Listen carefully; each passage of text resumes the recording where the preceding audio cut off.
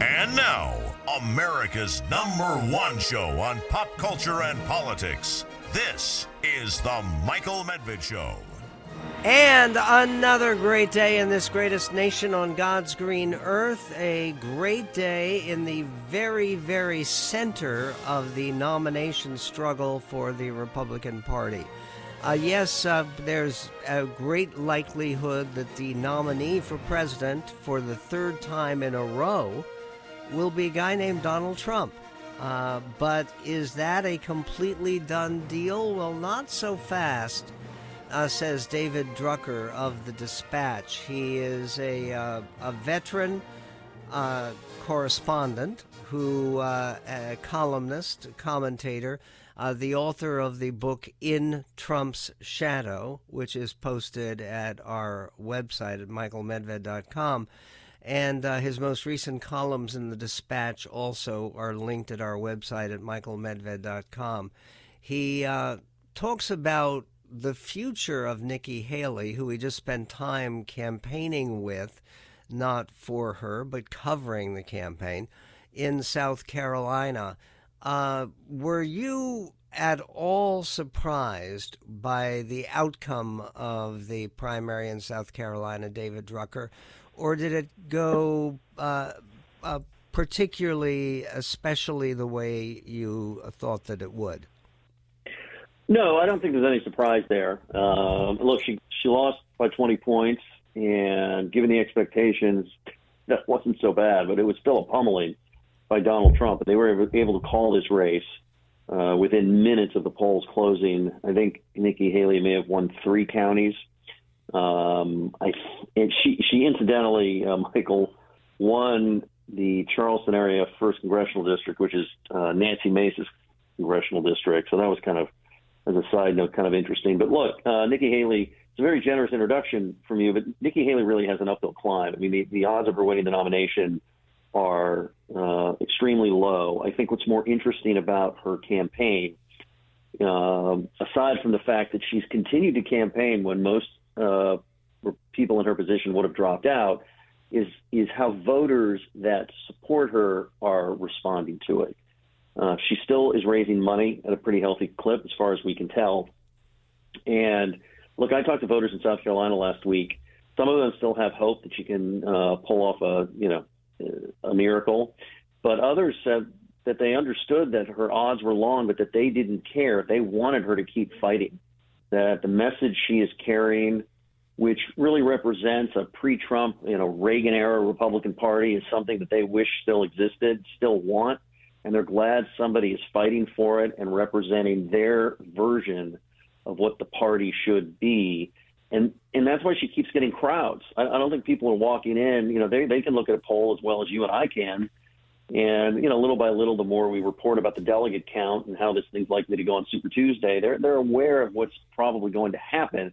And yet they want her to stick with it because they don't like the alternative. And it's not a matter of the old days when, well, I've got my favorite candidate and you said mean things about him or her or whatever. It's more like, I don't like that version of the party. It feels like a different party to me. So I'm so glad you're sticking up for our faction, and stick with it as long as you can, because it makes me feel like there's hope for the future. Well, apparently in the exit polling, and she did get 40%, and of that 40%, more than a fifth, close to a fourth, so close to 10% of all the people who voted said they do not intend to vote for Trump, even if in November, even if he is the nominee. And when you put that together with some of the exit polling from that we have from South Carolina, and some of the entrance polling they have from Iowa and from New Hampshire, it shows that a very substantial number of the people who even voted for Trump have said that if he is convicted of any of the felonies that he's facing trial on with 4 different cases, that if he's convicted of anything, they also don't think he's fit to be president. So is it possible that basically there is an assumption that she's sort of a fail-safe, that she's hanging around to see how these legal issues go and whether Trump really is non-viable? Well, I think that's part of why she's hanging around.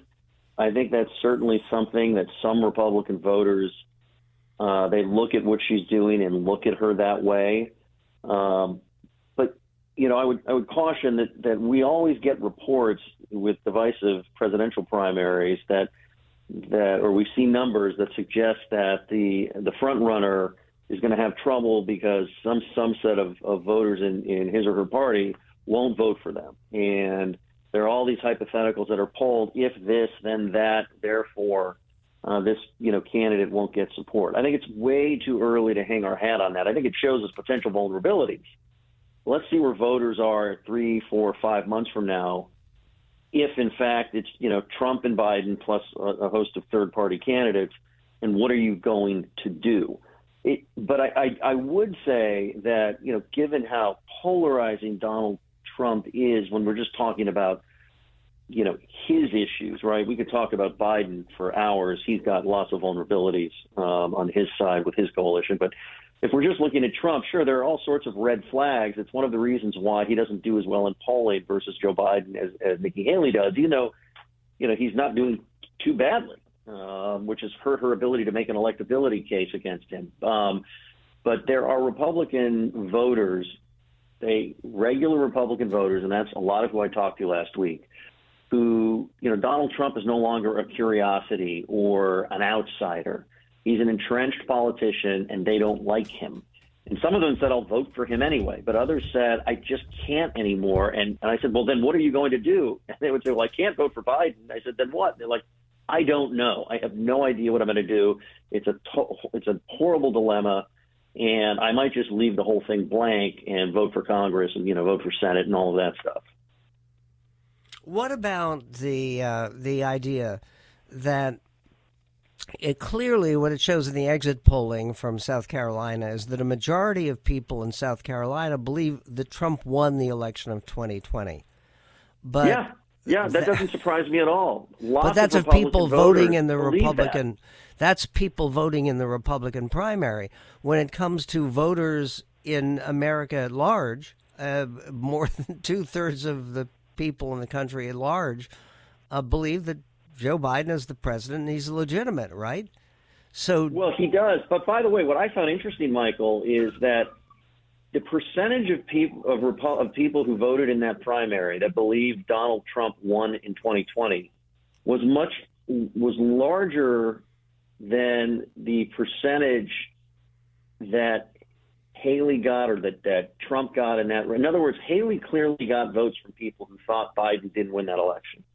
Right, so this is just pervasive in the Republican Party, and it's one of the reasons why when you make the argument that Trump can't win and look at all of the things that have gone wrong under his leadership politically, losing the House, losing the Senate, losing the White House, it never sticks to him with Republican primary voters writ large because they just don't think anything's his fault or that he did anything wrong or that he lost. So they don't have to consider, I remember after the Reagan and Bush years, right? You remember this. And the Democratic Party went through a soul searching, and Bill Clinton emerged as this sort of third way new Democrat because they all got together and said, we got to win back the White House. It's been 12 years. We have to do something differently. We've been losing. And you tell Republican voters, what are you going to do? You've been losing. And they say, what do you mean we've been losing? We haven't lost anything. David Drucker, his columns posted at our website, michaelmedved.com. He also writes in the book, In Trump's Shadow. You can also find out about that at michaelmedved.com. When we come back, what really happened at CPAC and who won the straw poll for vice president? We'll get to that and more coming up. Here's a special discount, 50% off just for being a MedHead annual member. Join today at michaelmedved.com.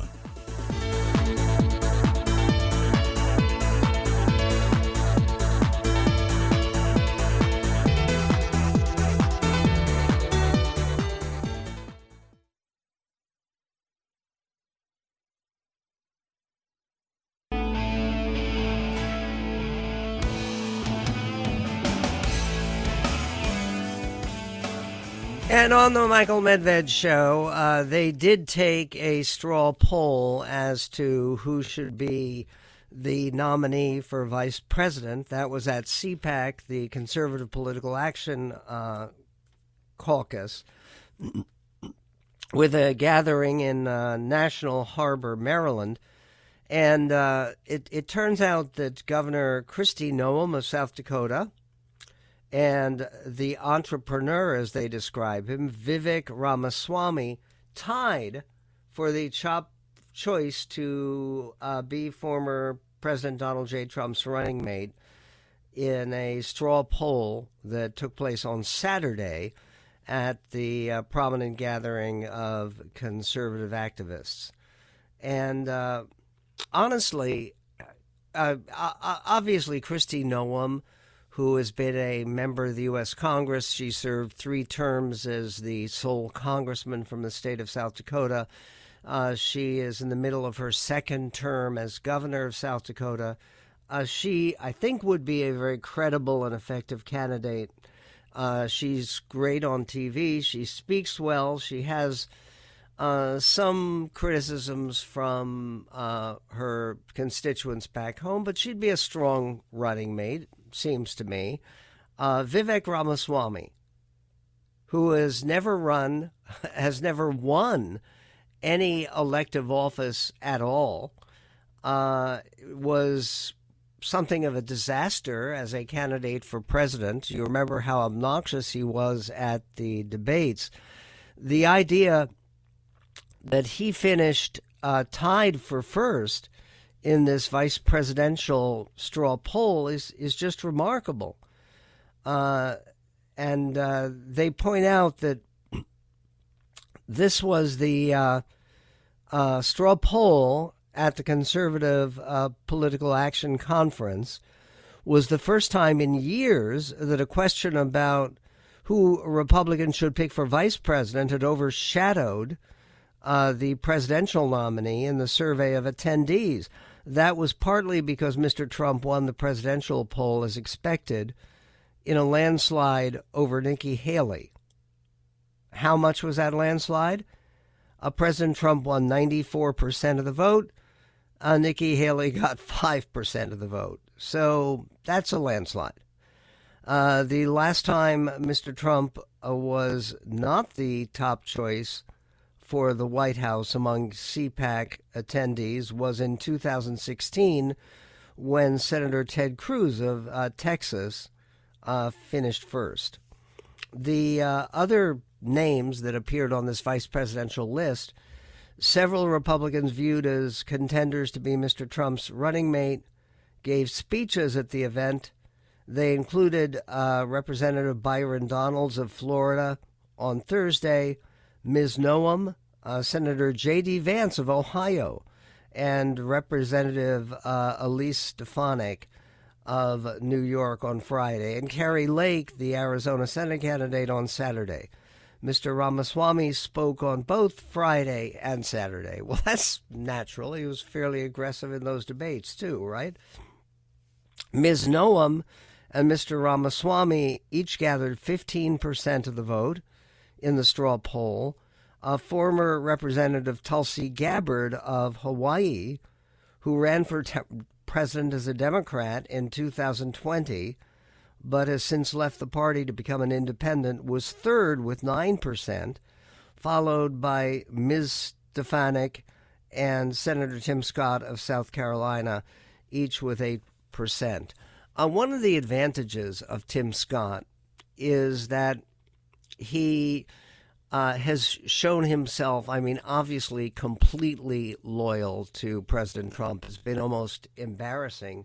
But part of what has happened is that they were doing a campaign event together, and it's on tape, and it's very visible, where President Trump brought up that Tim Scott had been appointed to the U.S. Senate. He was a member of the House of Representatives.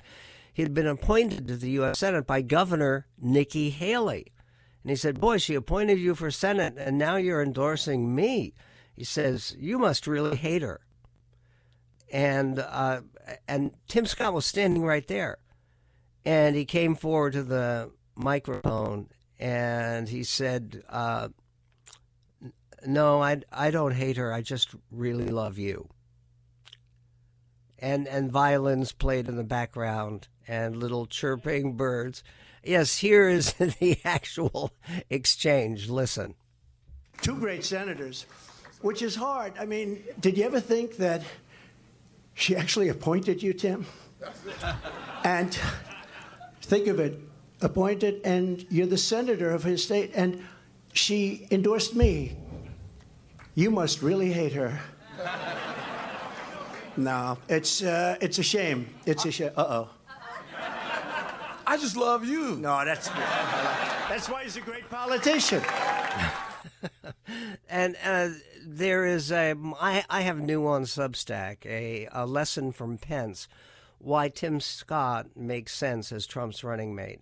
And the reason I say a lesson from Pence is Pence, in his acceptance speech when he was nominated for vice president, he said, look, President Trump, or at that time it was Mr. Trump, he was not elected president yet.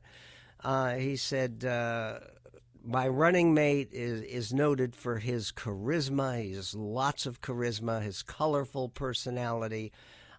He is a very, very big presence wherever he goes.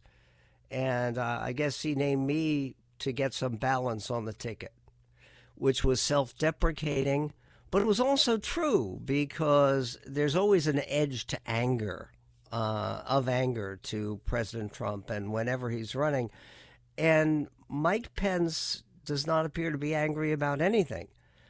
He's genial, self-deprecating, and they got along fine until there was a question of Pence, as he puts it, loving the Constitution and being more loyal to the Constitution than he was to President Trump. But in any event, of the candidates for vice president, the possibilities who are most like Mike Pence, genial and self-deprecating and positive and calm, then Tim Scott comes the closest. He also has that great story of going from slavery to the Senate in just 3 generations. And he has a great way of standing out against those people who believe that America is incurably racist and a guilty, horrible place. He says, look at the story of my family. Oh, and there's one other thing about Tim Scott that could help him. It's a very personal thing. What is it? Let me get to that in just a moment here on the Medved Show. Why Tim Scott, among many other things, makes sense as Trump's running mate. We'll be right back.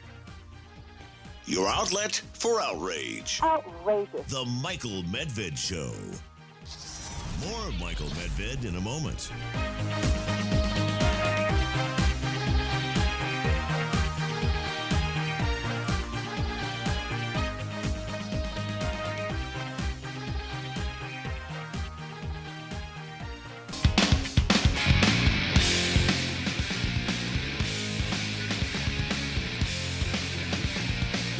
And on the Michael Medved Show, speaking for a moment about the straw poll for vice president. Now, the straw poll doesn't mean anything. Sometimes there are presidents who have taken it seriously, but I don't think there's ever been a situation where they've had a straw poll for vice president where that has been the choice. We've had a number of choices that have sort of come out of nowhere. Nobody expected. You didn't hear people predicting in advance that Mike Pence would be the choice for Donald Trump, and partially because in so many ways they were opposites. I mean, Mike Pence being genial and soft-spoken and making fun of the fact that he was not a candidate with big charisma, the bull in the china shop type who was going to break things up. He's someone who had been a very well-respected member of Congress and had been a successful governor and was known for bringing people along through persuasion, not by assaulting them. And Tim Scott has the same advantages as Mike Pence, and part of it is that both Pence and Scott are very outspoken Christians. And I mean, I hate to say it, but I think that the idea that they are very serious about their faith and very much trying to practice their faith is quite obvious for Mike Pence, quite obvious for Senator Tim Scott. Not quite as obvious for Donald Trump, I hate to say it. But a lot of people say that the match between the religious conservatives in this country and Donald Trump, who, of course, had his biggest business reversals ever running casinos. The idea of people who are trying to get folks to do Bible study when Tim Scott met his fiancée, and that was the other factor that I think makes Tim Scott a desirable running mate, is he's 58 years old. He's a bachelor. He's never been engaged or married. His wife has 3 children from a previous marriage, his soon-to-be wife. But he just got engaged at the very end of his presidential campaign with a woman named Mindy Noche, who's an interior decorator from the Charleston area. And she says she met him in church. And when they met in church the first time, he said he invited her to do Bible study with him. And she accepted, and now they're engaged. I don't know if they have a date for the wedding, but they look lovely together. And when Tim Scott finished the 4th debate, which was the last one in which he participated before he dropped out of the race and endorsed Trump, Tim Scott brought up Mindy, his fiancée, and introduced her to the country, and that was a very positive thing. I think that with all of that going on, and the theme of the Trump campaign has been largely retribution, getting even, going after people, and talking about how America is in such terrible decline. Tim Scott balances that by a very different view about how wonderful America is, how it is a land of opportunity, that any land, any nation that can have the Tim Scott story, the story of his family, and the story of how well he and his brother have done in this family and in this country, it's a very welcome balance. And anyway, I just do think it's such a logical choice. And plus, President Trump seems to like Tim Scott, and particularly like Tim Scott's very active role in helping to win the primary against Nikki Haley in South Carolina. Now, all of this takes us back to CPAC, and there was a fascinating comment from David Axelrod, former campaign manager for Barack Obama, who had advice for the Biden campaign regarding CPAC. Listen, this is clip 8. If I were the Biden campaign, I would pay to have every American see the CPAC convention, because the thing that has been thwarting Republicans in the midterms and since has been this impression of the Republican Party as an extreme party. Yesterday, you had someone stand up at the CPAC convention, a speaker, and basically talk about we almost toppled democracy on January 6th. We're going to do it now with this, and he held up a cross, basically advocating for theocracy. This is not the image that the Republican Party wants. Okay, and the other image that the Republican Party doesn't want is the image of the big lie, of the idea that the election was a fraud, that Biden isn't a legitimate president. It's true. There are a majority of Republicans who believe that, but they are very separate from the non-Republicans, virtually none of whom believe that. In other words, if you get 2/3 of the Republicans, who are about 1/3 of the country, and then the other independents and Democrats actually think that Joe Biden is the legitimate president of the United States, even if you think he's done a terrible job, then that is a division between you and the rest of the country. And having people chant at CPAC, as you heard from Steve Bannon, Trump won, Trump won, Trump won. It's not a good move. It's also, it seems to me, not a good move when Carrie Lake, now she didn't say this at CPAC, but during the time of CPAC on Fox News, she talked about Biden having created the border crisis intentionally. Listen, this is clip 23. So this is affecting us. Not only that, we look at what's happening with our hospitals where they're overrun with people here illegally, not paying the bill. The hospital in Yuma is at risk of going under because of that. They've got $20 million in unpaid bills. And if we lose a hospital in a town like Yuma, that's an important hospital. There's not a secondary and a backup option if we lose these hospitals because they can no longer do business. So it's affecting us greatly. The fentanyl pouring across, our children getting access to that or dying because of it. It's got to stop. Joe Biden could stop it first thing tomorrow morning if he really wanted to, but he doesn't. This is by design. I think he created this problem intentionally. Okay, why would Joe Biden create this problem intentionally? I mean, seriously, do you think that Joe Biden wants people to be angry at him? That he wants people to be disappointed in his leadership? I mean, doesn't that seem a bit much? It's the same sort of thing that Marco Rubio basically ended his campaign based upon that. They had a debate in New Hampshire where he said that he thought that Barack Obama was damaging the country, trying to ruin the country intentionally.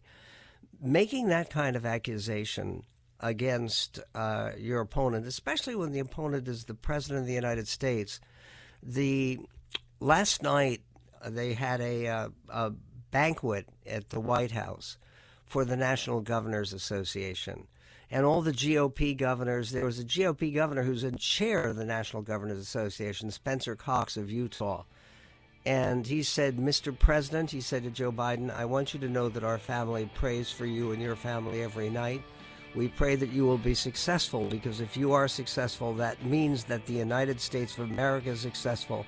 And tonight, we are always Americans first, so thank you. Isn't that a better way to look at the other side? We will be right back looking at the other side on The Medved Show.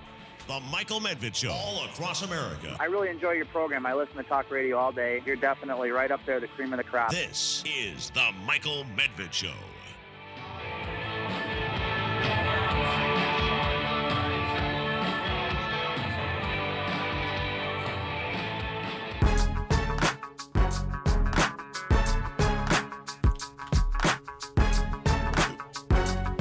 And on the Michael Medved Show, we were talking earlier about Tim Scott as a potential running mate for Donald Trump.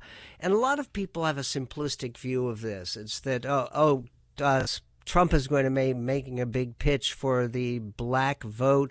He already is showing that he's getting many, many, many more black votes than he did the last time. Last time he ran for president, he got 8% of the African-American vote.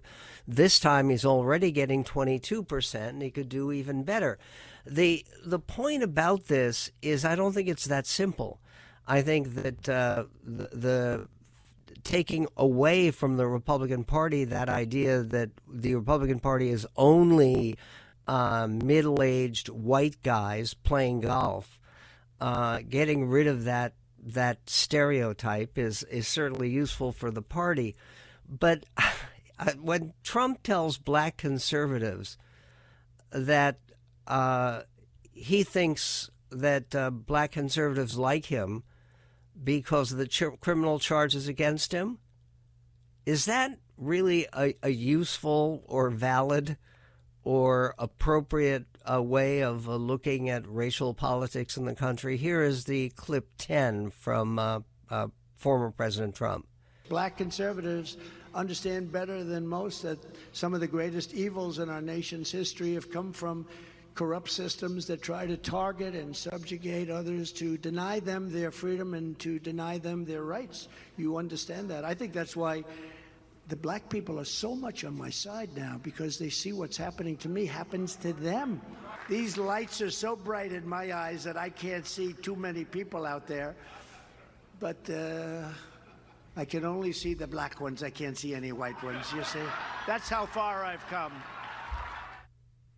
Okay, that was similar to his comment, or I think it was maybe not Trump's personal comment. It may have been someone from the campaign, that because he was putting out those gold-plated sneakers, that was going to be a secret key to the black vote.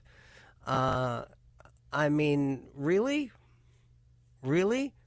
That, by the way, this is also similar to comparing himself to Alexei Navalny, that he is being persecuted. The Trump motto, and it was a motto that I've used for years and years and years on this show, is that part of what being an American means is I am not a victim. When you are a citizen of the United States, when you uphold American values, you recognize that you basically are the master of your fate, the captain of your soul. You're in charge of your own destiny. And the idea of Trump emphasizing his victimhood status and claiming that he is like Navalny, they're trying to put him in jail forever, and that he is somehow represented the same kind of suffering and the same kind of victimization by a corrupt system as black people who are subject to one of the greatest evils in all of human history, which was slavery. In any event, Nikki Haley was very direct with a persistent Bret Baier on Fox News about the possibility of her running with Donald Trump, which most people have stopped talking about even, but they certainly will now. Clip 6. He would be your running mate if you so chose that. Would you? I'm a Republican. I'm running as a Republican. I'm running trying to wake people up that if they nominate Donald Trump in this primary, we will lose a general election. Mark my words. Okay, that's pretty clear. And she was also said something about Trump, who had made fun of the fact that her husband was away on deployment. He's with the National Guard. He is doing his military service. But she said this in Moncks Corner, South Carolina, on Friday. Clip 4. Donald Trump's never been near a uniform. We all know veterans. We all know people who've lost their lives in service. It's personal for us. He's never been near a uniform. He's never had to sleep on the ground. The closest he's ever come to harm's way is if a golf ball happens to hit him on the golf course. Then again, when it comes to potential running mates, somebody who clearly wants to be Trump's running mate or as a member of his cabinet, Marjorie Taylor Greene just said she would certainly be honored to be a vice presidential nominee, but she really wants to be Secretary of Homeland Security. But Trump then spoke in Rock Hill, South Carolina, about how much he admires Marjorie Taylor Greene. Clip 5. Now, a really shy person, a person that, I mean, honestly, she's a good person. She's been with me for so long. She's been with me in good times, in bad times. If times are bad, she'll call me up and say, "Don't worry about it, sir, you're doing great." And if times are good, she'll call me up twice. But she's a fantastic person. She's a very smart person and very respected in Congress. A lot of people don't know how respected she is. Marjorie Taylor Greene. Marjorie, thank you. That's pretty good, huh? That's good. Great person. Well, again, it's very nice. I'm sure that made Marjorie Taylor Greene feel just great, as did Gavin Newsom make President Biden feel just great when he spoke, the governor of California, about Biden's record as president. Clip 13. 76% of voters say they have real concerns about President Biden's ability to serve a second term. Do you think it's responsible for Democrats to put him at the top of the ticket given those concerns? Responsible. I revere his record. I mean, what he's done in 3 years has been a masterclass, close to 15 million jobs. That's 8 times more than the last 3 Republican presidents combined. The economy is booming. Inflation is cooling. It's 0.6% more than it was in the summer of 2020 at just 3.1%. Wait a second. We have American manufacturing coming back home, all because of Biden's wisdom, because of his temperance, his capacity to lead in a bipartisan manner, which is an underrepresented point. And so I have great confidence moving forward. So the answer is absolutely all in terms of the next 4 years for Joe Biden. Bipartisan manner? Really? There was bipartisan unanimity on something, which was a movie that came out back in November of last year. And the movie, generally heralded as the worst movie so far, except for maybe Madam Web, which is newer, but from the Marvel comic universe. Listen. Now it's time for Medved's Entertainment Minute. In 2019, the Marvel comic universe welcomed a female superhero, Captain Marvel, played by Brie Larson, and now she's back, teamed with 2 other pals in The Marvels, now playing in theaters. We destroyed Thanos, but it's not over. My work is inevitable. There will always be more to finish it. I'm asking for one last fight. That's Samuel L. Jackson as Nick Fury, and there's more than one fight in the course of this complicated and meandering movie. People who never saw the first film, and that's most of humanity, will feel lost and bewildered, though Iman Vellani does a decent job as a New Jersey teenager with magical powers and a mystical bracelet. It's rated PG-13 for mostly tiresome slam-bang battles. 2 stars for The Marvels. No, not a Marvel, only occasionally adequate. And very occasionally adequate, not worth the investment of time. We'll be focusing on some of the Oscar movies that people haven't seen. There are a bunch of Oscar movies that actually I think many people would thoroughly enjoy, but that came out too late in the year. Some of them very small films, but movies like Past Lives or Anatomy of a Fall or American Fiction. These are all Oscar contenders and real Oscar contenders with nominations.